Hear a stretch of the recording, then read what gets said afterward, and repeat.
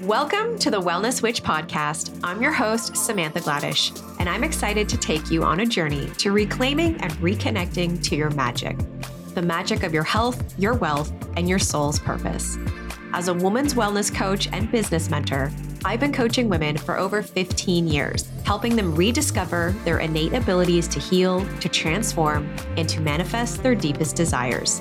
I'm excited to bring you a weekly dose of inspiration and information, diving into the multifaceted approach of what it means to live to our fullest potential. Let's do this. This is a Soulfire production. Welcome back, ladies, and happy Tuesday. I hope your day is off to an amazing start.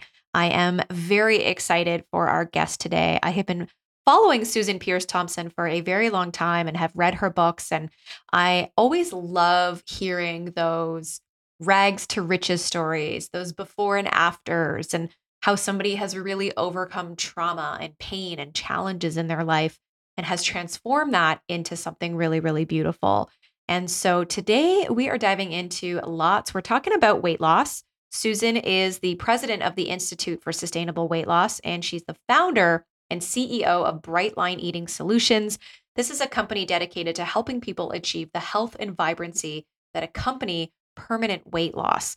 Her program utilizes cutting-edge research to explain how the brain blocks weight loss, and every day she teaches people how to undo that damage so they can live happy, thin, and free. She is also an associate professor of brain and cognitive sciences at the University of Rochester and an expert in the psychology of eating. So, of course, this is her forte.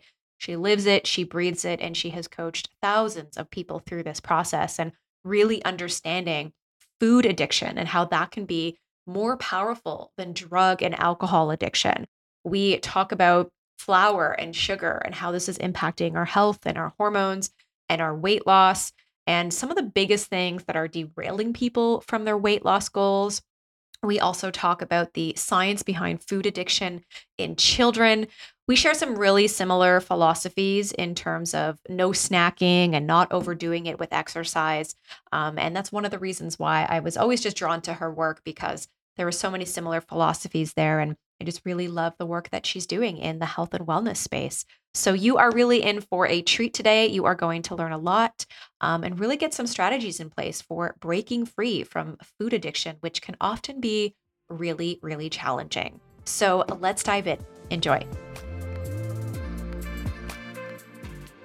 Hello, Susan, and welcome to the Wellness Witch podcast. I'm excited to have you here with me. Thanks, Samantha. It's great to be here. So before we dive in, can you share with our audience a little bit more about who you are and what you do? I'm Professor Susan Peirce Thompson. My PhD is in brain and cognitive sciences, and I teach people how their brain blocks them from losing weight, essentially. And I came to it a very circuitous route, had a crazy childhood, adolescence, coming of age, which sort of very much informed how I got into what I do. But I don't know how far back you want me to go. But yeah, that's essentially what I do. I teach people about weight loss from a brain science perspective. That's amazing. Well, I'd love it if you can take us a little bit into your story. I think the storytelling is always just so powerful. So if you're open to sharing a little bit about that, let's start there. Sure. Yeah. I mean, I struggled with my weight. I mean, that's how I got into this field is my food and my weight really have defined a lot of my life. And just because I could never sort of keep it in check. And by the time I was 11, I weighed more than I weigh now. And when I got into high school, I was really concerned about my weight. And I didn't really start off with regular diets. I started off by doing drugs. And, I laugh, but it got very not funny very fast. I was a party girl that turned into a full blown addict. And I'm talking about mainly drugs that would help me control my weight, although that wasn't the sole or even probably at the time the primary motivation. I was definitely exploring the world and pushing the edge and all that. But crystal meth, cocaine, crack cocaine, dropped out of high school, became a prostitute.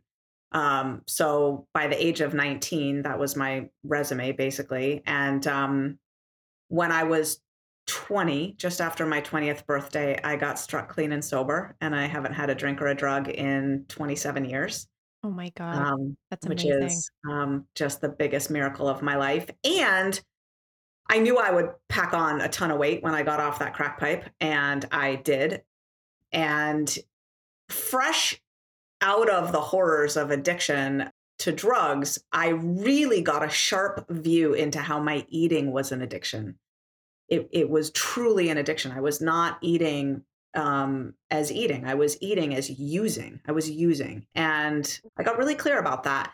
I didn't know what to do about it though. I tried 12-step food programs, many of them in different cities for 20 years, in and out and on and off and so forth. And I did ultimately lose my weight 18 years ago in a 12-step food recovery program. But what I got really curious about was the brain sort of behind all this. Like, why was my brain Right. going so far off the rails? Luckily, even though I was still using food addictively through a lot of my academic years, I was able to do really well in school, even while using food addictively. So I went to UC Berkeley and graduated top of my class and spoke at the graduation and majored in cognitive science, studying the brain and the mind. Went to the University of Rochester and got my PhD in brain and cognitive sciences. Went to the University of New South Wales in Sydney, Australia, and did a 2-year postdoc in psychology, and then taught psychology and brain science at colleges and universities, neuroscience, but mostly brain and cognitive sciences. They're a little different. Anyway, for I guess 16 or 18 years, depending on how you count. And then ultimately ended up teaching a college course on the psychology of eating and the neuroscience of food addiction. Right. And that led me to write my first book, Bright Line Eating. And that took me to what I do today, which is Bright Line Eating. That's amazing. What a really powerful story.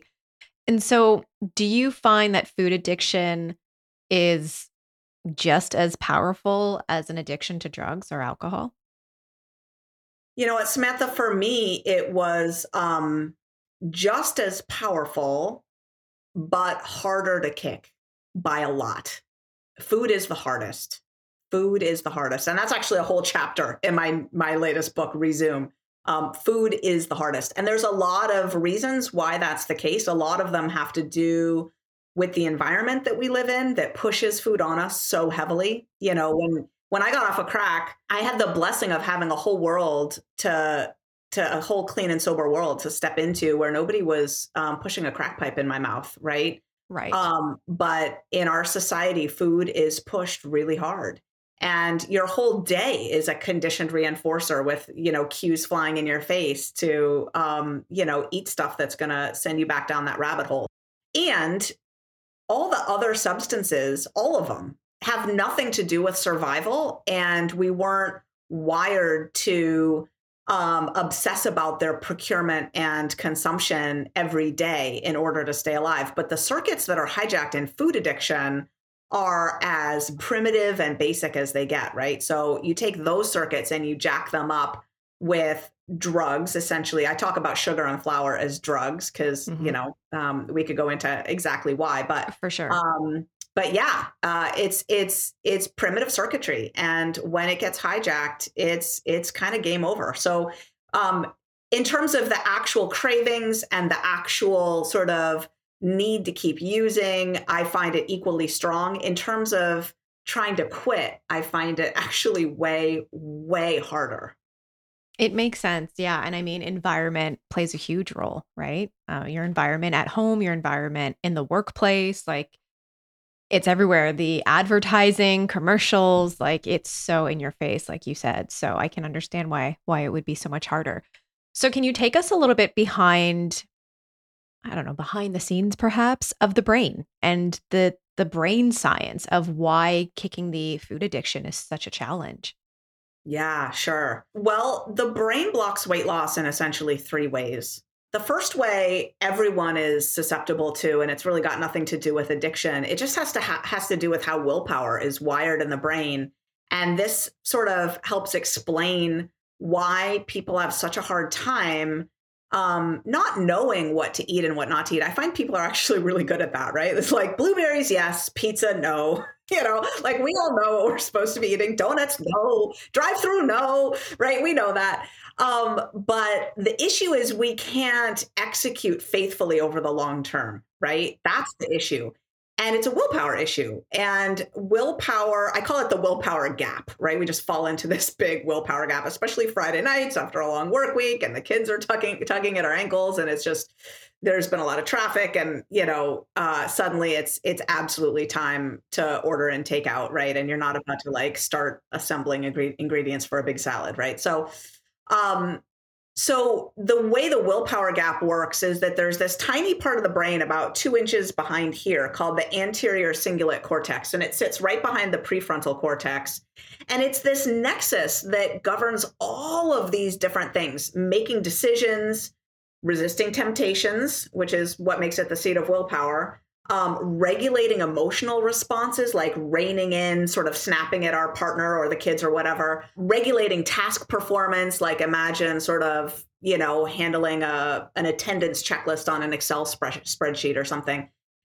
And this part of the brain shows markedly dogged and slow activation after just 15 minutes of intensive use. Basically, we blow out this part of the brain by using it heavily. And so I teach people to think of willpower as like a 15-minute battery, like it just loses its charge essentially. And so what that means is in clutch situations, like toward the end of the day, people have a way harder time following, their preferred dietary, approach, whatever, at the end of the day than at the beginning of the day. And that's because our willpower craps out on us. The way to bridge the willpower gap is to wire in your eating using a whole different part of the brain, essentially to never rely on choices, because you're going to make the wrong choices often enough that it's going to completely blow your weight loss attempt, right? So if you start to use the basal ganglia, the part of the brain that governs your automatic responses at critical times of the day where you kind of do the same thing in the same way. So think brushing your teeth, right? Not everyone, just 95% of people, but 95% of people really do brush their teeth morning and night with no thought, you don't have to be in the right mood for it. It doesn't matter if you're traveling. It doesn't matter if you've been to a New Year's Eve party. It doesn't matter if you're sick. Like you just brush your teeth, right? You don't need a sticky note on your mirror to remind you.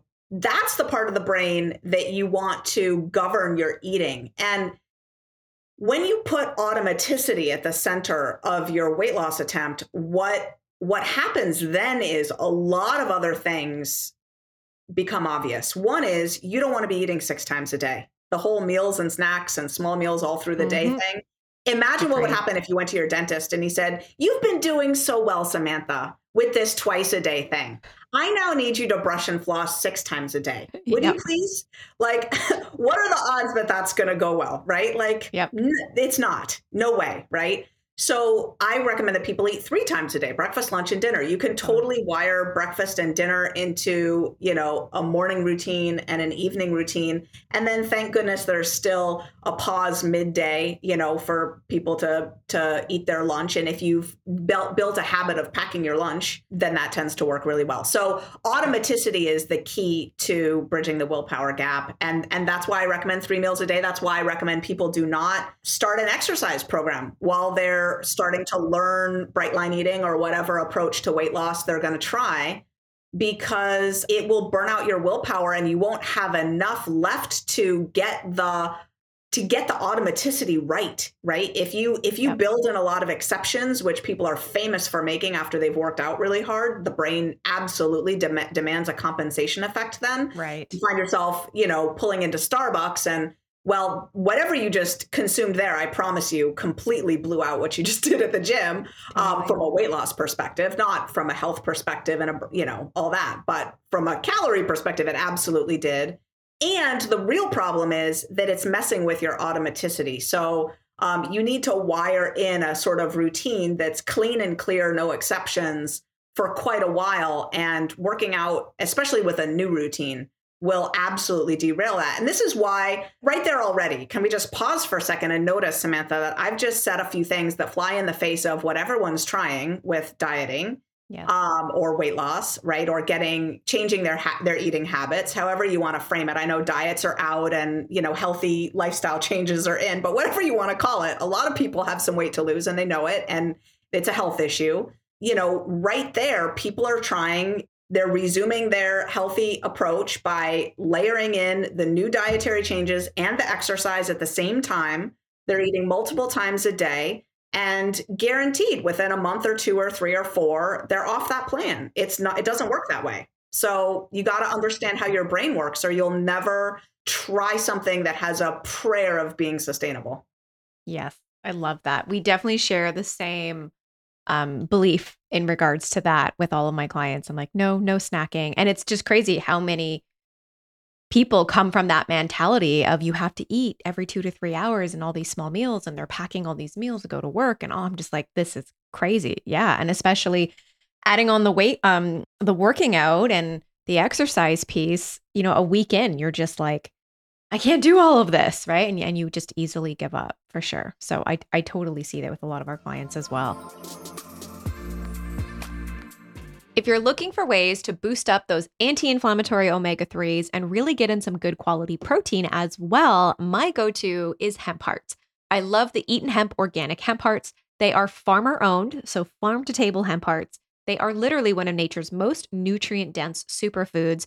They're gluten-free, vegan, and non-GMO. They're so simple to use. You can add them into a smoothie, you can sprinkle them in your salads, and sometimes I like to just eat them right out of the bag. They do ship to the US and Canada as well, and there's also bundle options as well on their website. Some of their other products that I love that you often hear me speak about is also their CBD oil. I love the extra strength full spectrum CBD oil. It's 1,500 milligrams per ounce, and I like to take it pretty much nightly, and I use it with my 5-HTP. That's always my go-to, those two products in the evening time before I go to bed, and especially in my luteal phase as I'm heading closer to my period and some of those uncomfortable symptoms that might arise with cramping or headaches or the fatigue, sometimes some sleepiness during the luteal phase. CBD oil could be really helpful for you. Head on over to eatonhemp.com, use the coupon code HEALTHYHormones at checkout, and save 20% off. So you mentioned that there were a few ways that the brain blocks. Yeah, that was the first one. Yeah, that was the first one. It's a good one. I'm just such a talker, and then I have to pause so that, I love it. So that's the first one, is the willpower gap, and the solution is automaticity. So the second one is this thing called insatiable hunger. It's a new kind of hunger, Samantha. We didn't used to have it. Hunger used to be, I haven't eaten in quite a while. My tummy is rumbling, and like I need some fuel to sustain my life.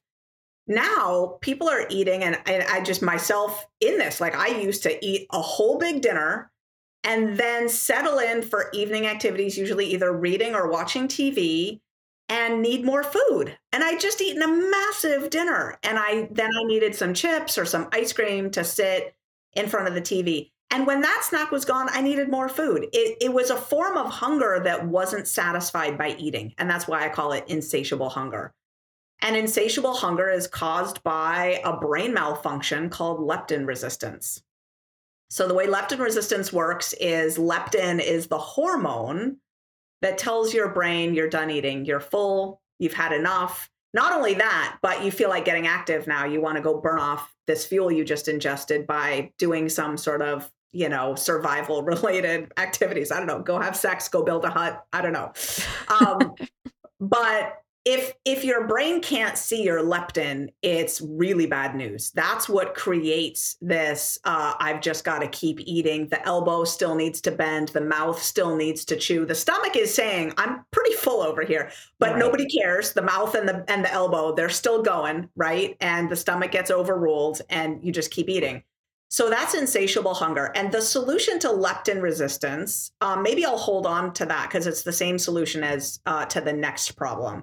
Okay. The third way that the brain blocks weight loss is with overpowering cravings. And these are drug cravings. This is absolute, I need a hit. And it's the wandering up and down the supermarket aisles looking for the thing that'll do the trick. It's the looking over the menu thinking what's going to really do it tonight. It's the thinking, should we order out for this or that, which one, or it's the driving across town to get the special thing at the special place because they make it best. And you're just your system is it knows that that's what's gonna poof, it's gonna light that brain up. So those are overpowering cravings, and they're caused by dopamine downregulation, which is the same thing that causes heroin addiction, cocaine addiction, alcohol addiction. So basically, any of these substances, drugs, parking lot, we have to talk about what makes sugar and flour drugs. They hit the brain, in particular the nucleus accumbens, the ventral tegmental area, this like little circuit of reward addiction pathway that's deep. It's like kind of right in the middle of the brain. It's as deep down in there as you get, right above the brain stem, kind of right in the middle of the cue ball there. You've got this addiction reward pathway. Those dopamine receptors, they blow out. They become those drugs cause a massive dopamine response, bigger than you could get by anything in nature. Right. And then over time, the brain goes, okay, that's excessive. And those receptors start to downregulate, meaning they become less numerous, less responsive, and which is fine as long as you're going to keep going through that drive-through at regular intervals, as long as you're going to keep hitting that convenience store, because you've now rewired your brain to not have enough dopamine on board for you to feel okay at baseline. So now the issue is, it's not even that you need the hit, it's that you don't feel good if you don't swing through and get, a muffin and a latte, if you don't swing through and get something, you need to top up every little bit, or you don't feel that well. You could tell our whole society is built on this now, right? Like 40 years ago, there didn't used to be bagels and Danish passed at a 10 a.m. work meeting, but now people can't even go 2 hours without eating something. So the solution to both the overpowering cravings, which is the dopamine downregulation, and the insatiable hunger, which is the leptin resistance, is to eliminate sugar and flour from your diet. And when you do that, you stop hitting the dopamine receptors. They replenish, they heal, they really do. I have research showing that from a clinical perspective, most of the healing happens in most people in 8 weeks. And leptin resistance is caused by inflammation, high triglycerides, and high baseline insulin levels, all of which come down really quickly when you get that sugar and flour out of your system. So it's the drugs in our food supply. Yeah. So can you clarify, when you say sugar and flour, are we talking all sugars, all flours? What does that look like? Yeah, totally. And that's a great sort of segue into sort of describing what I'm talking about. So sugar and flour are drugs, meaning, and once I've explained this, it will help explain, what counts, right? So if you think about what makes cocaine a drug, an undisputed drug, everyone agrees cocaine is a drug, right? Right. Well, what is it? It comes from, do you know, Samantha, where does cocaine come from? Pop quiz. From a plant. Yeah, right. Which plant, do you know? No, I don't. Wait. Yeah. I'm sure I know this. The cocoa plant, right? Coca plant. Right. Yeah. In the Andes Mountains, they're bushes, and they're these leaves, and hikers in the Andes Mountains will pluck a leaf off and put them in their cheek and chew them as they hike. Right. And there's a published scientific paper proving that this is not addictive. It does make the cheek a little numb, a little bit. Yeah. It does provide a little bit of a lift, maybe the equivalent to drinking half a cup of caffeinated tea or something, right? Because it's in its natural form. In its natural form, it's not addictive. But when you take the inner essence of that coca leaf and then you refine and purify it down into a fine white powder, you've now turned that natural, harmless, innocuous plant into a drug. Right. And same with heroin. Heroin comes from poppies. And you can eat poppies. Poppy seeds are on bagels, right? And it's got the active ingredient in there. If you eat a poppy seed bagel every morning, you will fail a drug test. You will fail a drug test. Oh my God, I did not know that. Oh, absolutely. Absolutely. That's wild. Without ever getting addicted to anything, because the poppy seeds on bagels are not addictive, even though they have the thing in there, right? But if you take the inner essence of that poppy plant, you extract it and you refine and purify it into that fine brown powder or a sludgy liquid, which is heroin, right? You've now turned it into a drug. So sugar and flour are made the same way, right? I eat beets, I eat corn, I eat apples, I eat all whole real foods, but I don't eat sugar and flour. So when we've taken the inner essence of that plant and we've refined and purified it down into a fine powder, we've turned it into a drug. So from a flour perspective, it's all flour. It's coconut flour, it's almond flour, because it's not, it doesn't matter what plant it comes from. It's the refining and purifying process that's the problem. Yeah. Now, on the sugar side, sugar is such a potent drug that we have to be more careful. Unfortunately, once the addiction to sugar has taken hold, we've got to be far more careful. Honey is out, agave is out, stevia is out. And the reason these things are out is because the sweet taste buds on the tongue actually have direct connections to the addiction centers in the brain.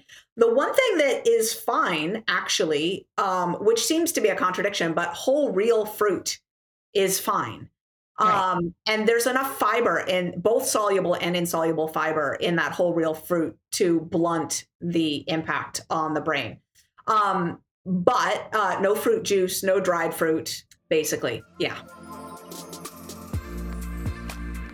If you're looking for a delicious plant-based protein that isn't chalky, my go-to is Organifi Complete Protein. I absolutely love the vanilla flavor, and it's loaded with 20 grams of diverse protein sources, and it's one of the only proteins on the market that I know is certified glyphosate residue-free. It's also certified organic, non-GMO, and it really is delicious. It's great for helping to keep you full and satiated. There's vitamins and minerals derived from whole food sources like fruits, vegetables, pea, and quinoa. Plus, they have added digestive enzymes to really optimize digestive support.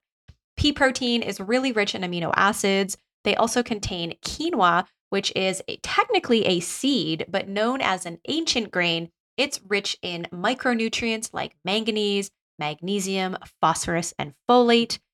Pumpkin seed protein is also included, which is loaded with healthy fats and protein, also being a really great source of antioxidants, plus those digestive enzymes like lipase, amylase, lactase, cellulase, lipase are all really great for digestion and optimizing gut health. So head on over to OrganifiShop.com, use the coupon code HEALTHYHormones at checkout, and save 15% off.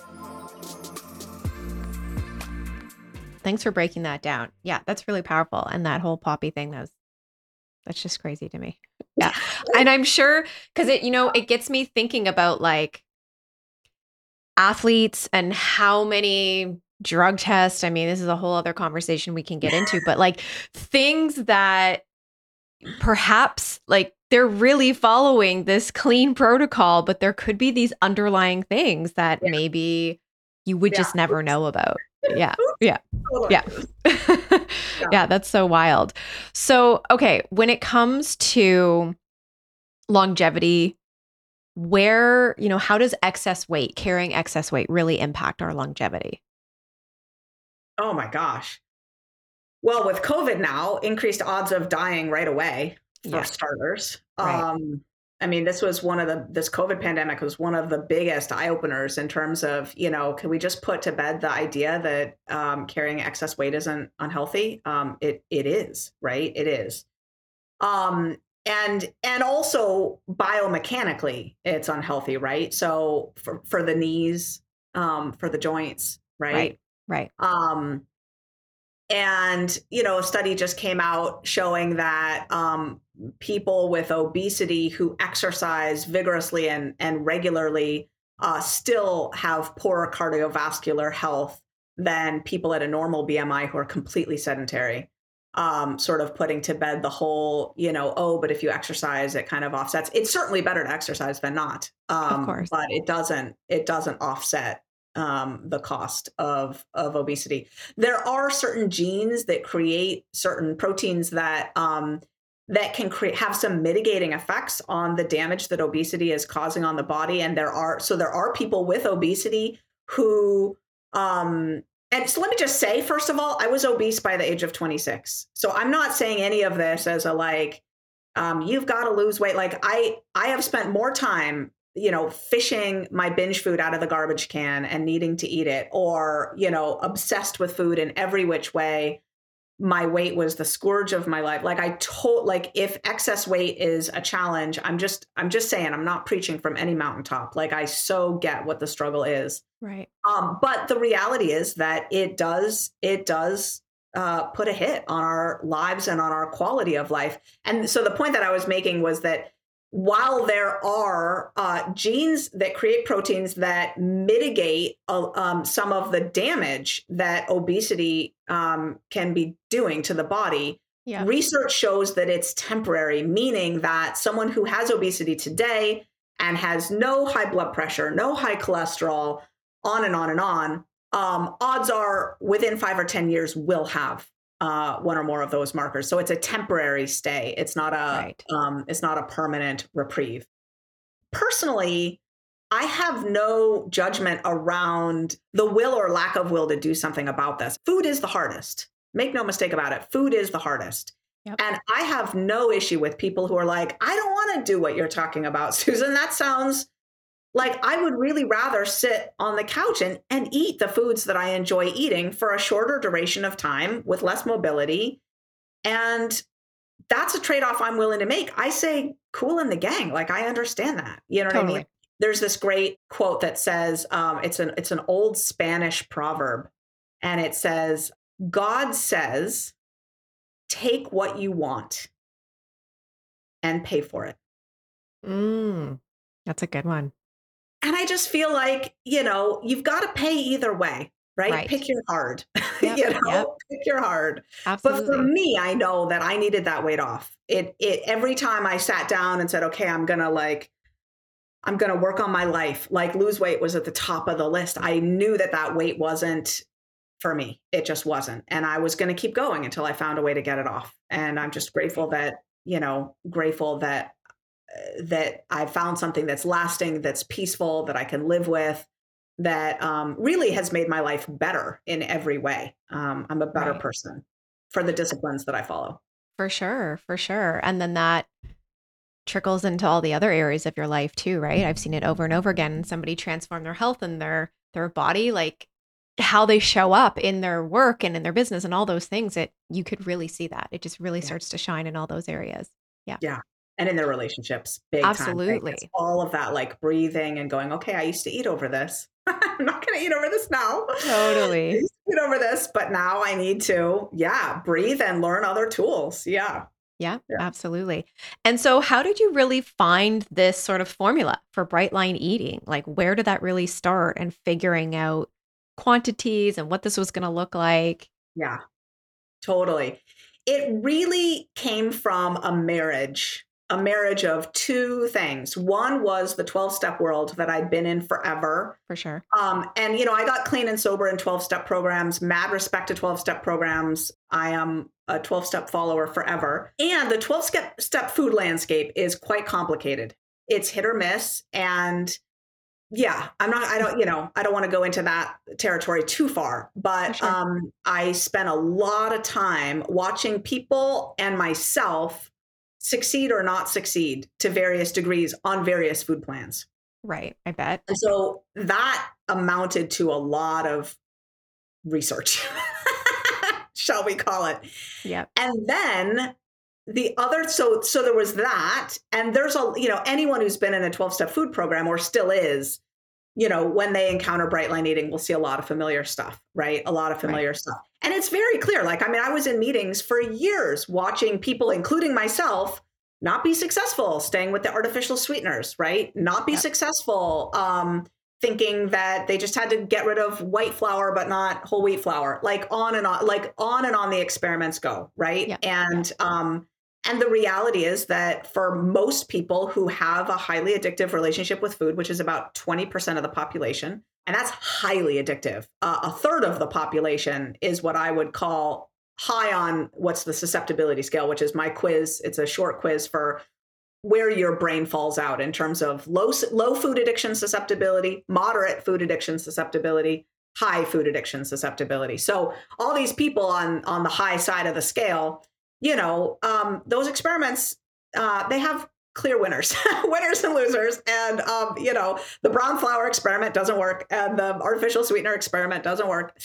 Right. So there's all of that, which is, 20 years in like a meeting a day, just really dedicated to trying to find a solution there, For sure. married with the academic in me, the PhD in brain and cognitive sciences, all the years teaching my college course on the psychology of eating and the neuroscience of food addiction, and really piecing together what is going on with our brains and why Totally. can't we stop? I mean, just saying, why can't Oprah lose all her weight? No one can look at that woman and say, well, she's not motivated enough, Right. right? She's afraid of success, right? Like, I don't think so, right? Right. Like, no, not really, right? So what is going on with our brains? And so my passion for that side of the equation, sort of married with the practicality, gave birth to Bright Line Eating. That's awesome. Yeah. And it's so needed, that's the brain piece and especially that emotional piece is often so missed. So I think it's really valuable to have the both of them together for sure. So Yeah. I'm curious in your research what the science is behind food addiction in children. Well, they're getting addicted really young. I mean, the latest data show that 2/3 of the calories that children and adolescents are eating right now today are classified as ultra processed foods, meaning they were born in a factory. There's never a food associated with it. It was, Right.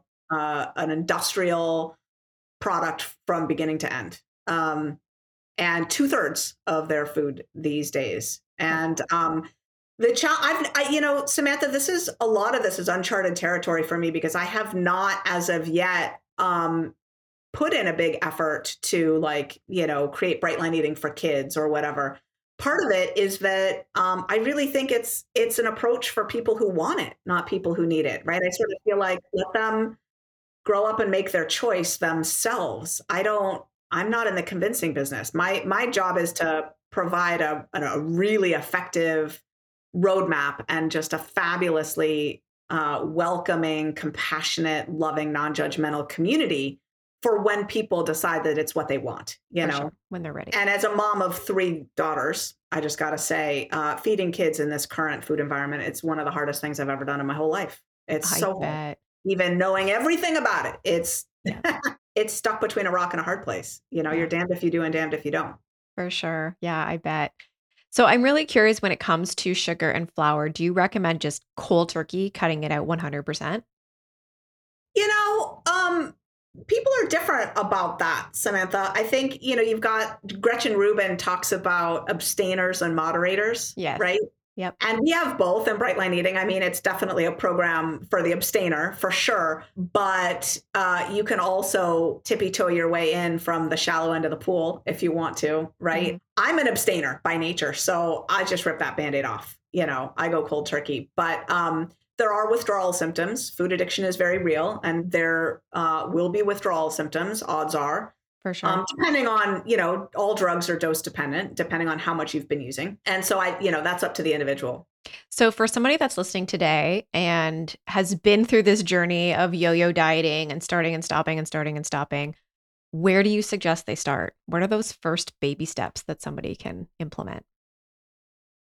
I think find out what kind of brain you have because it all starts there. Like the susceptibility scale goes from 1 to 10.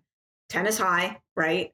And so that's the food addiction susceptibility scale. Find out how vulnerable your brain is to the pull of those addictive foods. Because, if you're an 8 or a 9 or a 10, then what that information does for you is it empowers you to, if you choose, shortcut potentially years of future failed research attempts and just say, look, I've got to try a tried and true system. I got to try something that's potent enough for the kind of brain that I have. And then you'll know that giving something like Bright Line Eating a try is a really high value approach for you, right? If you're a 4 on the scale, well, then that's really helpful information too, because there are people who have class 3 obesity and are a 4 on the scale. It happens. Weight And food addiction, susceptibility are not as tightly correlated as you might think. They're correlated, but not as tightly as you might think. And so, if what you've got is a weight problem and not a food addiction problem, well, then what I've been saying about like no stevia and stuff like that doesn't necessarily apply to you. So that's where I would start. People can take that quiz by going to brightlineeating.com. And that's BRIGHTLINE, brightlineeating.com. So that's where I would start. It's empowering to have the information, right? Yeah, that definitely makes sense. Awesome. So where can our audience connect with you and find you? And I know you have a new book out as well. Tell us a little bit about that. Yeah, well, people can find me at brightlineeating.com. And, it only costs $20 a month to do Brightline Eating. It's just, and, it used to be $1,000 for the first year to do Brightline Eating. But after we got a certain momentum going with our staff of 33, we've been able to really bring down our prices and make it really affordable and within reach for everyone. So, oh my gosh, you save more than that just by starting the program, just for all that extra, those extras. Yeah, totally. Yeah, my new book, Resume, The Powerful Reframe to End the Crash and Burn Cycle of Food Addiction. It's about the issue of long-term recovery when there's an issue in play with the perfectionism that an approach like Brightline Eating can engender, right? And there's a way to do it without being a rigid perfectionist. And it has to do with conceiving of your journey as one that's going to have ups and downs, ebbs and flows, but also recognizing that if you've got a certain kind of brain, it's important that on the lapse phase, right, the downswing, you don't tumble into the danger and destruction zone, right? You're not back to the races with the food again in the way that it used to be. But understanding that there's going to be ebbs and flows is really important. So there's ways to put safeguards in place so that as life is getting harder and your habits are getting wonkier, right. You're sort of scanning the instrument panel and noticing that you're sliding down, and you're able to pull up before it all goes to hell, and then you're 100 pounds up and you're waiting another year or two before you start again, right? For sure. So that's kind of what the book is about. It's a book for people, for, I would say, veteran war weary yo-yo dieters. It's a powerful reframe, and it's subtle, and it puts a lot of agency and a lot of hope sort of back in your control. And I talk a lot about the inner journey, right? The reasons we sabotage ourselves, the inner forces that are at work in a long-term food journey. Awesome. Well, I'm sure it's going to help a lot of people. So thank you so much for sharing that today and sharing all your awesome knowledge with us. I really appreciate you being here. Thanks, Samantha. It's been great to be with you. Thank you, everybody, for being with us today. I really hope you enjoyed my interview with Susan. If you would like to learn more about Brightline Eating and connect with Susan, head on over to Instagram and follow at Brightline Eating. You can also head on over to Facebook and learn more there, facebook.com/Brightline Eating. And if you'd like to grab any of the show notes from our episode today, head on over to our website, holisticwellness.ca/episode 188. Thanks again, everyone. Have an awesome day. Thank you so much for being with me today. If there's anybody that you know that can benefit from today's episode, please share it with them. And if you haven't yet left us a rating and a review, we would so appreciate it. Thank you so much for being here. I'll connect with you next week.